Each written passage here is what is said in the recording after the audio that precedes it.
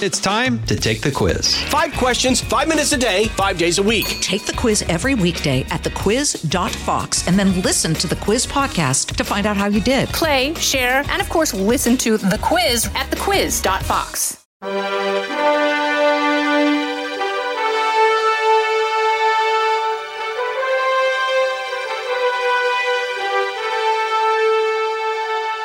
Welcome to Lighthouse Faith Podcast, where we are moving forward in truth and love. I'm Lauren Green, Chief Religion Correspondent for Fox News Channel and author of the book, Lighthouse Faith.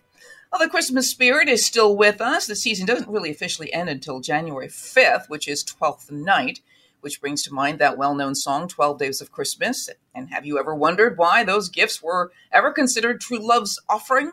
And what about Santa Claus? How did he become a part of the story about the birth of Jesus? For that matter, the Christmas tree, the poinsettia, the holly, Rudolph, candy canes, and all sorts of Christmas holiday traditions. Well, Dr. William Federer is an historian with an encyclopedic mind and has the answers to all those questions and more that are part of his book, There Really Is a Santa Claus, History of St. Nicholas and Christmas Holiday Traditions. And he joins me now. Welcome, Bill. Hey, great to be with you, Lauren. It's really great to have you with me. I mean, I always love it talking with you because you provide so much information. So why don't we just start out with the 12 Days of Christmas? I mean, okay, I know the partridge in a pear tree, 2 turtle doves, 3 French hens, 4 calling birds, 5 golden rings, 6 geese a laying, 7 swans a swimming, 8 maids a milking, 9 ladies dancing, 10 lords a leaping, 11 pipers piping, and 10 drummers drumming. I did it. It has quite an interesting history. For the Western Europeans, Christmas, December 25th, is the most important day of the year. Mm-hmm. And then Eastern Europeans, the Epiphany, when the 3 wise men visited, that's the holiest day of the season. They couldn't decide which day was holier, so at the Council of Tours in 567 AD, they decided to make all 12 days between December 25th and January 6th, the 12 days of Christmas. They called them holy days, and over the years, holy day got pronounced holiday. And so, but actually, the Christmas has its own interesting history. The Jews did not celebrate birthdays. Very similar to people in the East. We visited in Turkey years ago, and my wife asked the lady at the house when her birthday was. She goes in the back room, digs out some papers, and comes out and says, "Here, this is my son worked in Korea for several years. Everybody in the country turns a year older on January 1st. They don't keep track of them." And so the big date of the first couple of centuries was the date of Passover. And the Jews had a lunar calendar, and so the Christians would ask the Jews, "Hey, when Passover this year?" It wasn't until a lot of Greeks start converting, and the Greeks did celebrate their birthdays. And so we come around the 3rd century is when the focus is, and there's a piece of the puzzle that was missing until the Dead Sea Scrolls. And so I'll walk through the traditional date is that in the book of Luke, it says that Zechariah, the father of John the Baptist, was in the temple and he was offering incense. The angel appears to him, says, "You're going to have a son named John." And he didn't believe it. He struck dumb. And then, of course, his wife Elizabeth conceives. Well, there's a little line that says Zacharias, the father of John the Baptist, was of the priestly division of Abijah. Mm-hmm. And what does that mean? Well, it was King David that divided the Levite priests into 24 divisions. And but nobody knew what they were because they're not actually listed in the Bible. And so when the Dead Sea Scrolls were discovered in 1947, among the papers was the sacerdotal rota system. It was the 24 tribes and their orders of the service. Abijah's number 8. But we still don't know when they begin. And so Josephus, in his History of the Jews, tells about the destruction of the temple in Jerusalem, and he lists the tribe that was on duty, the Levites division, and it was Jehoiarib. Well, that's number 1. And we know that the Roman solar calendar has listed that the temple was destroyed in the first week of August of 70 AD. And so in the 8th week, Abijah, 8 weeks after the first week of August is the last week of September. And so September 23rd is the Eastern Orthodox holiday celebrating the conception of John the Baptist and the forerunner of Christ. And so 6 months after that is when the angel appears to Mary. She conceives of the Holy Spirit, And the angel says, your cousin Elizabeth is in her 6 months. So 6 months after the end of September is the end of August. So the end of March. Right. So I get my dates here. So end of September, John the Baptist is conceived. 6 months later is March. And so March 25th is the traditional date for the Annunciation, when the angel appears to Mary and tells her that she's going to conceive of the Holy Spirit. And so 9 months after March 25th is December 25th. So that's the traditional dating of Christmas. What? Now, this is very interesting because there are many scholars who believe he was born in September because of the lunar calendar and because of the same things you're talking about. But I'd never heard the part about Josephus, the historian Josephus talking about, and the destruction of the temple. That's a key element. Yeah, so it's sort of piecing these puzzles together. Most of the commentaries that say, well, it could have been at different times of the year, they were written before 1947. So they didn't have that piece of the puzzle. And so it's pretty exciting. Now, the other thing I bring out as far as Nicholas goes is the first 3 centuries, there were 10 major persecutions. Christians are thrown to the lions. And Diocletian's the Roman emperor. He loses some battles with Persia. He asks his generals why. They said that you've neglected having the army worship the Roman gods. So Diocletian says, okay, army, get back to worshiping the Roman gods. Well, there's a lot of Christians in the army because the previous emperor, Gallienus, had been lax. And they couldn't return to worshiping the Roman gods, so they're forced out. So once the Christians were purged out of the military, Diocletian decided to use the military to force the entire Roman Empire to return to worshiping the Roman gods. And he goes province by province, arresting pastors, tearing down churches, confiscating scriptures, boiling and cutting out their tongues. Terrible. It goes on for 10 years. And this is the time period that St. Nicholas is born. And he lives in Asia Minor. And so it's illegal to be a Christian, but his parents were wealthy and elderly and died when a plague swept through their town of Patara. And here's young man Nicholas inherits the money, and a movement swept through Christianity called Pietism that said being a Christian is more than just doctrine. You have to have a personal experience with Jesus. And when you do, you'll withdraw from all kinds of worldly things. And so the Pietists would become Christian, give away all their money, and spend the rest of their life in a cave as a hermit, or join a monastery and even take vows of silence so you'll never even hear from him again. Wow. And so Nicholas decides he's going to do this. And so he wants to give away his money, but he wants to do it at night and so that nobody sees him, because he wants the credit to go to God and not to him. And so he's in a little town called Patara, Asia Minor. And he'd throw money in the window at night. Sometimes it would land in a shoe or a stocking that's drying by the fireplace. Well, one story that became popular is a merchant in the town had gone bankrupt. Back then, the creditors would not only take your house and lands, they'd take your children, sort of sex trafficking. Kind of cruel there. And the merchant had 3 beautiful daughters. He knew if they were taken, it would be a terrible life of prostitution. And so he thought if he could hurry up and marry his daughters off, the creditors couldn't take him. Unfortunately, he did not have money for a dowry, which was needed in that area of the world for a legally recognized wedding.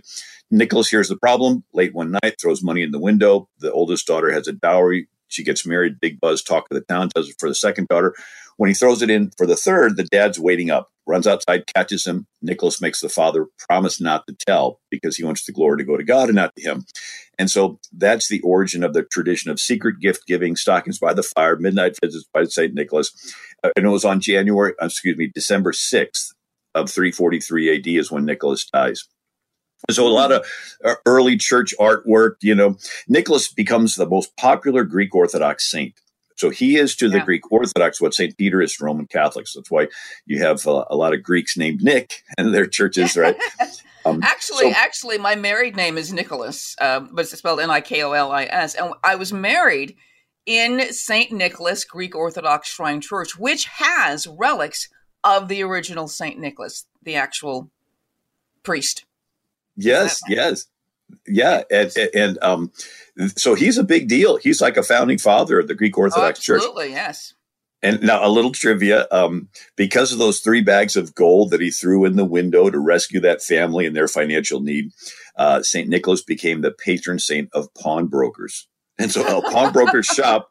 So a lot of Christian artwork will have St. Nicholas holding 3 bags of gold or 3 golden balls. And then the pawn shops put 3 gold balls hanging outside of their shops. And anyway, a little bit of a stretch, but that's where that came from. Well, that's very interesting. Also, and I digress a little bit, but also the church at Ground Zero, that was destroyed on 9/11 is also St. Nicholas.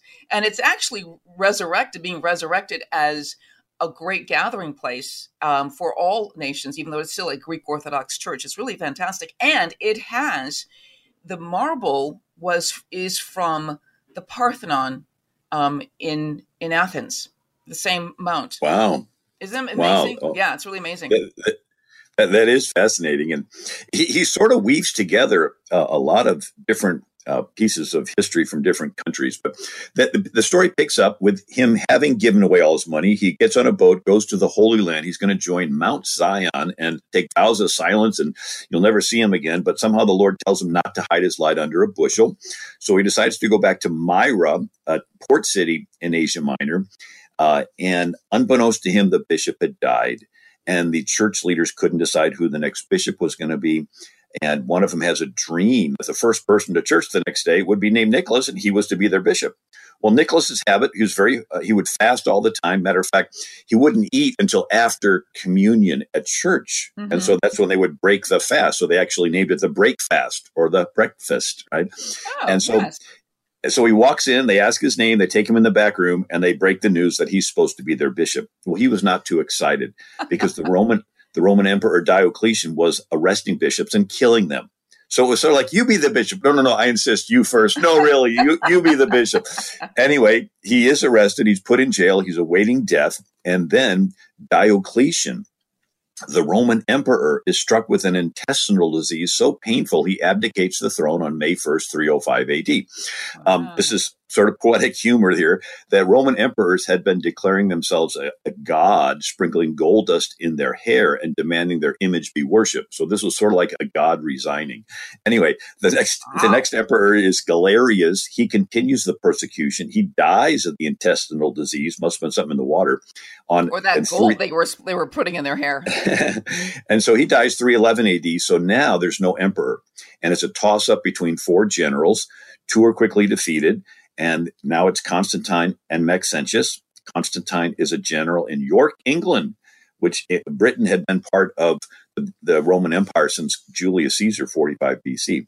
So his soldiers surround him. They say to Constantine, "Hail Caesar, we're behind you." So he marches toward Rome. And he's outside. There's the Battle of the Milvian Bridge, 312 AD. And supposedly Constantine saw the sign of Christ in the sky, puts it on all of his shields and symbols, and wins. What's the sign of Christ? It was the first 2 Greek letters that stood for Christ, called the Chi Rho. Like we abbreviate states with 2 letters. Right. So the first letter in Greek that makes the K sound is called Chi. It's written as a big X. The second letter that makes the sound is called Rho, and it's written as a big P.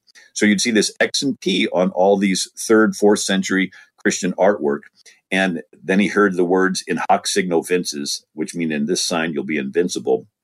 And so they abbreviate that IHSV. And so you'll often see the X and the P and then underneath IHSV. Well, over the years, the Chi Rho, the XP, got shortened just to the Chi, the X. It was called the Christ's Cross. And that's where you get the Xmas. So X-MAS is not crossing out Christ. It's the Greek letter that stood for Christ. And that became a written oath where you would swear to tell the truth and you would say, "Cross my heart." Well, that's the Christ cross. And then it became an oath on a document where you would pledge to keep your word and you would sign at the Christ cross. That's come down to us as sign at the X. And then they would kiss it to show sincerity. And that's where you get the X's and the O's on the bottom of the Valentine. Wow, it's just so cool how everything is really quite interrelated, but it all goes back to Christianity, really. I mean, it's the whole historical landscape of it. Go ahead.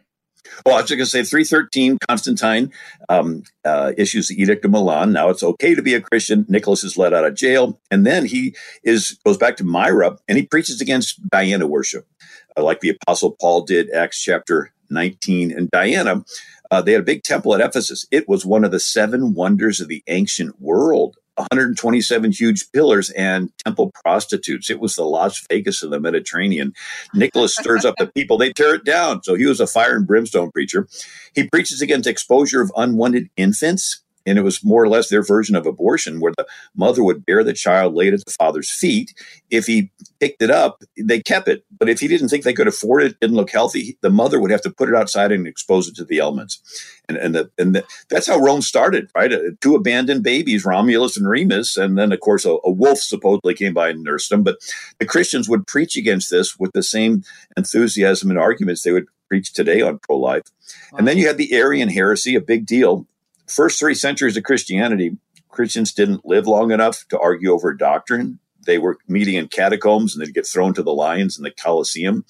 But then after Constantine legalizes Christianity, a guy named Arius starts this heresy. He says Jesus is a created being. He's less than God. He writes a catchy song. The Visigoths convert to Arianism. And it splits the church. And since Constantine had made Christianity the de facto religion of the empire, it's split in the empire. So Constantine orders and pays for all the bishops to come together for the very first time in history at Nicaea, and they settle it with the Nicene Creed. And the Greek tradition is that St. Nicholas was there, and he was so upset at Arius for starting the heresy that he slaps him across the face. So jolly old St. Nick had a little temper. You better watch out if he's coming to town. Maybe that's where we get that. You better watch out, Santa Claus is coming to town. Hey, Bill, we're going to take a break right now on Lighthouse Faith Podcast. We'll be right back, and I want to talk about some more Christmas traditions. We'll be right back. Did you know that every major diaper company either financially or vocally supports abortion? If that appalls you, and you're looking to support a baby brand that aligns with your pro-life, pro-family views, then Every Life is your solution. Every Life firmly believes that regardless of where someone is from, what they look like, or whether they were planned or unplanned, every baby is a miracle from God, worthy of love, protection, and celebration. Every Life offers high-performing, supremely soft, premium diapers and wipes delivered right to your doorstep. Their diapers are crafted without fragrances, dyes, lotions, latex, parabens, or phthalates. And you can feel good knowing that every purchase with Every Life contributes to changing lives through their support of pro-life organizations and pregnancy resource centers. Every Life is not just changing diapers, they're changing lives. Visit everylife.com to learn more. That's everylife.com. And don't forget to use promo code Duffy10 for an exclusive 10% discount on your first order today. And we're back with Bill Federer, historian, and in the encyclopedia of everything historical, really, basically. I want to talk about the Santa Claus again, and we were going to, because there's a progression of how the legend of St. Nicholas kind of entered a lot of the European countries and got transformed as the process went along. Is that right? Yes. And you can begin to see things added on, and some are like some of the miracles that Nicholas is attributed with, and some of them are more believable than others. But one is ships would go from North Africa with grain, stop off in Myra on their way to Rome. His people were starving. He talks the sailors into unloading grain, promises God will bless them on their return trip. They said the grain that was left had multiplied. They had more than enough, like the Elijah and the little widow with the meal barrel, and that didn't empty out. And then a storm, sailors and fishermen couldn't get back. Nicholas prays, sea becomes calm like Jesus calming the sea. So now he's the patron saint of sailors, and there's a story a little bit later with the Dutch. And then there's a corrupt governor, and he was going to kill some soldiers to cover up his corruption. Nicholas has a dream of what happened, goes down, breaks through the crowd, grabs the sword out of the executioner's hand, and then in front of everybody tells all the corrupt stuff the governor was doing. And the governor realized nobody could know the details other than God, so he begs Nicholas to pray for him. He dies December 6th, 343 AD, and Greeks would begin leaving presents for each other, like when he rescued those girls. Justinian is the Christian Roman emperor of the Byzantine Empire. He builds a church and dedicates it to St. Nicholas. And then you have Russia. Vladimir the Great, he is a pagan. He decides to throw all of the Russian gods in the Dnieper River and embrace monotheism. And so some Jews from an empire called the Khazars come, and he doesn't convert. Some Roman Catholics come, he doesn't convert. The first chronicle of Russia says his Muslim ambassadors came, and that Vladimir listened intently when they said that paradise was filled full of virgins because he was fond of women. But then when they told him he could no longer drink alcohol, he says, we cannot have this because drink is the joy of the Russes, the Russians. So Russia didn't convert to Islam because he liked to drink. But then the Greek Orthodox show up and they tell him that, hey, we speak Greek, the language of the New Testament. Our land is where the 7 churches in Revelation are.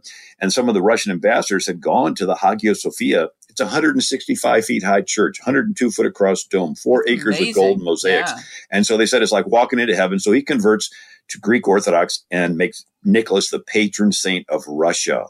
That's why so many, czars are named Nicholas. Wow. But then it comes to Western Europe with Islam. So in 846 AD, Muslim warriors invaded Rome and trashed the bones of St. Peter and St. Paul. It was after that Pope Leo built the 39-foot wall around the Vatican. But now we're up to 1087, and the Turks are going through Asia Minor and destroying churches. All 7 churches mentioned in the book of Revelation are destroyed. And the Christians don't want their bones of their Nicholas destroyed, so they move them over to Bari, Italy in the year 1087. And Pope Urban II builds a church. It's still there. And that same Pope Urban II had so many Greeks fleeing that he goes to the Council of Clermont, 1095 AD, and begs the kings of Europe to send help. They do what's called the First Crusade. And so the same Pope Urban that welcomes the Nicholas bones to Western Europe calls for the First Crusade. Anyway, there's 9 crusades over 2 centuries. Of course, the jihadis have had 14 centuries of crusades. But then once Nicholas's remains are in Western Europe, the gift giving spreads through Italy. And it's so popular that St. Francis of Assisi, sort of in protest, creates the nativity scene, the creche scene, saying gift giving is fine, but it's a distraction from the real reason for the season. Jesus, the Son of God, was born in a manger. And then you go to the 1500s, Martin Luther, and he ends the saints' days, including the popular St. Nicholas Day. By this time, there's a dozen saints honored every day. The churches have relics and icons and statues, and he considers this a distraction from Christ. But the Germans like the gift giving that was associated with St. Nicholas on December 6th. So he ends the saints' days, but he moves the gift giving to December 25th and says all gifts come from the Christ child. And the German pronunciation of Christ child is Christkindl, like kindergarten, kindercare. Kind means child, and Christ means Christ. And so it was called, he said the gifts come from the Christkindl. Over the years, that got pronounced Kris Kringle. So Kris Kringle is really Christkindl, which means Christ child. But my daughter worked in Germany for years, and they would, December 24th, the Christkindl's coming, and there's pictures of the Christ child with a bag of toys on his back. Martin Luther adds another thing, and that's the tree.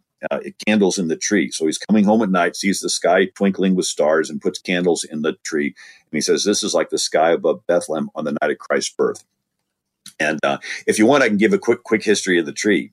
Oh, yeah, absolutely. Because I think people, they fought for it. I just put my tree up, by the way. So, yeah, so we have 5th century Britain. A guy named Patrick goes and evangelizes the Druid pagans of Ireland. They can't read, they're illiterate, but he uses a 3-leaf clover to teach the Trinity. Well, now we have the 722 AD, another guy from Britain named Boniface or Winfrid. He goes to these Germanic tribes and he chops down Thor's tree in Geismar, Germany.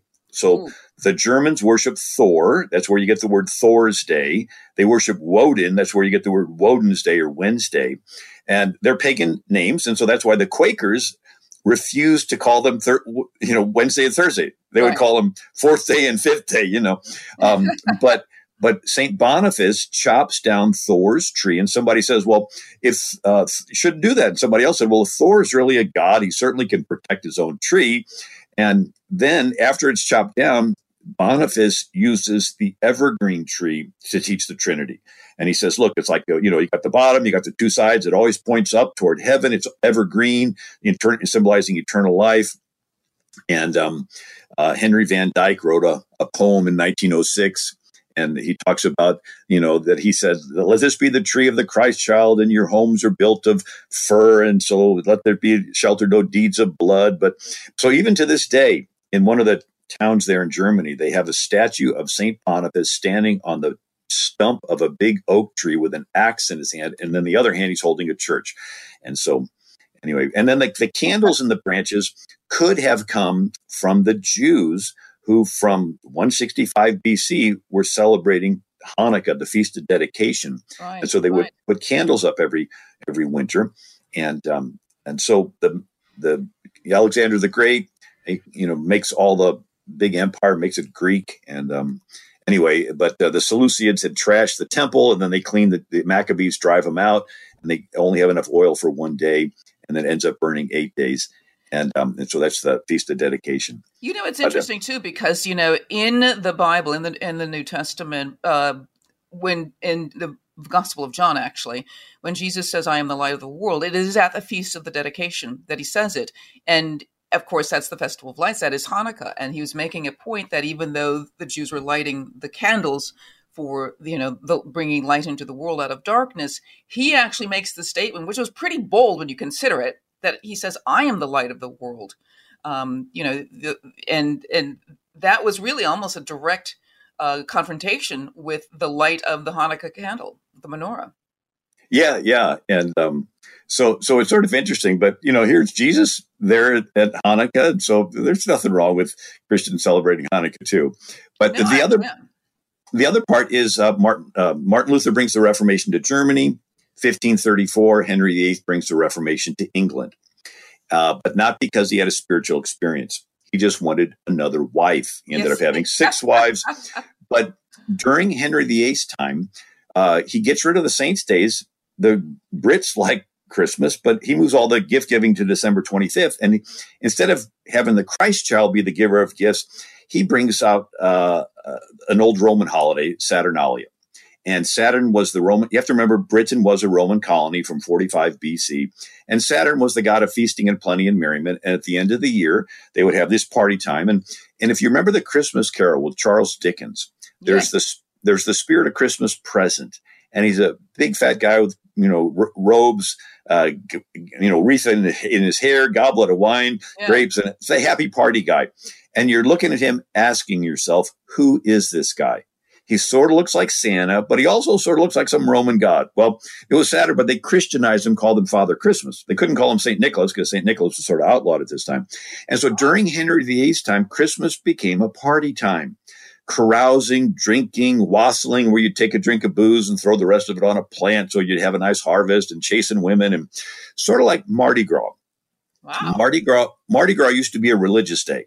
It was the day before Lent when you would fast 40 days before Easter and celebrate the resurrection. But now it's a lewd party in New Orleans. Well, that's sort of what happened with Christmas under Henry VIII. And so when the Puritans came along, they wanted to purify the church. They were against Christmas. And they were so strict that they forbade Shakespeare from mentioning God in his plays. They called theaters dens of iniquity. And that's when Shakespeare wrote Midsummer Night's Dream with little fairies and Macbeth with, fates and these little witches. And because he wanted to refer to something supernatural, but he couldn't mention God. But then Shakespeare writes Twelfth Night, right? It's the 12th night of Christmas, but he can't. And in Twelfth Night, he has this carnivalesque drunken revelry based on the ancient Roman festival of Saturnalia. And so when the Puritans got in control of England, they forced Globe Theatre to close in 1642. And then in 1644, they pulled it down. 1644, Puritans pulled Shakespeare's Globe Theatre down. So they were really strict. So it was during this time that the Pilgrims came to America. Pilgrims said the Sabbath is the holy day. Other days are all the same. They didn't celebrate Christmas. So the captain of the Mayflower, Christopher Jones, writes in his ship's log, December 25th, 1620, at anchor in Plymouth Harbor, Christmas Day, but not observed by these colonists, they being opposed to All Saints' Days, etc. And then the Puritans actually had a 5-shilling fine for anybody caught celebrating Christmas. But William Bradford has a humorous story. He says, one more incident, rather amusing. A second boatload of pilgrims came over. He says, on Christmas Day, the governor called everyone to work, but they excused themselves, saying it was against their conscience. So they went to work. When he came back at lunch, he says he saw them playing, pitching the bar and stool ball and such sports in the street. And so the governor took away their games and says it was against his conscience that they should play while others work. And so if they're going to celebrate Christmas, do it quietly in your homes. But then the Dutch, this is the big connection. The Dutch settled New York, and they love St. Nicholas. And if people know the Catholic saying that, St. Peter's at the gates of heaven. Well, the Dutch do a take on the book of Revelation, where Jesus will return at the end of the world to judge the living and the dead, riding a white horse. And the saints will come back with him, riding white horses. And St. Nicholas is a saint, after all. So he'll be one of those riding a horse.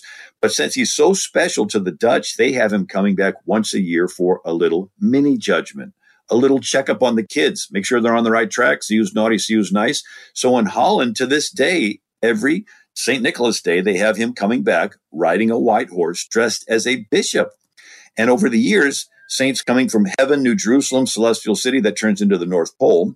And then the angels keep the Lamb's Book of Life. That turns into the elves keeping the Book of the Naughty and the Nice. Norway, Finland didn't have horses, so now they got him riding a reindeer. So you can see the little change, a little humor.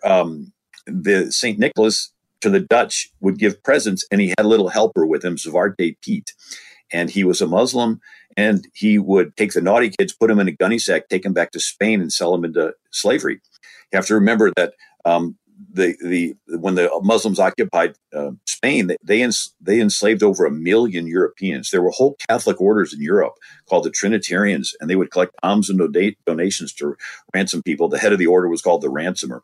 So this was a real scare when you tell little Dutch kids that Santa Claus is coming. They'd start crying.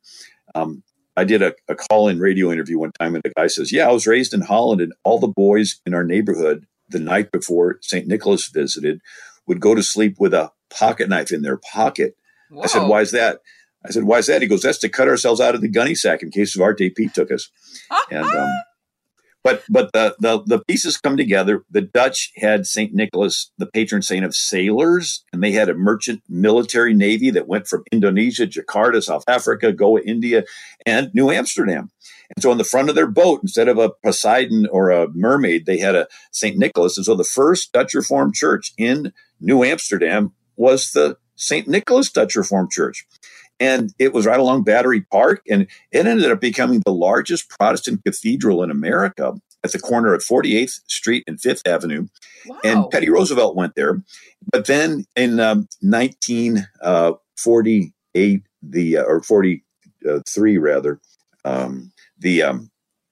49, the city had become financial district, and fewer people going there.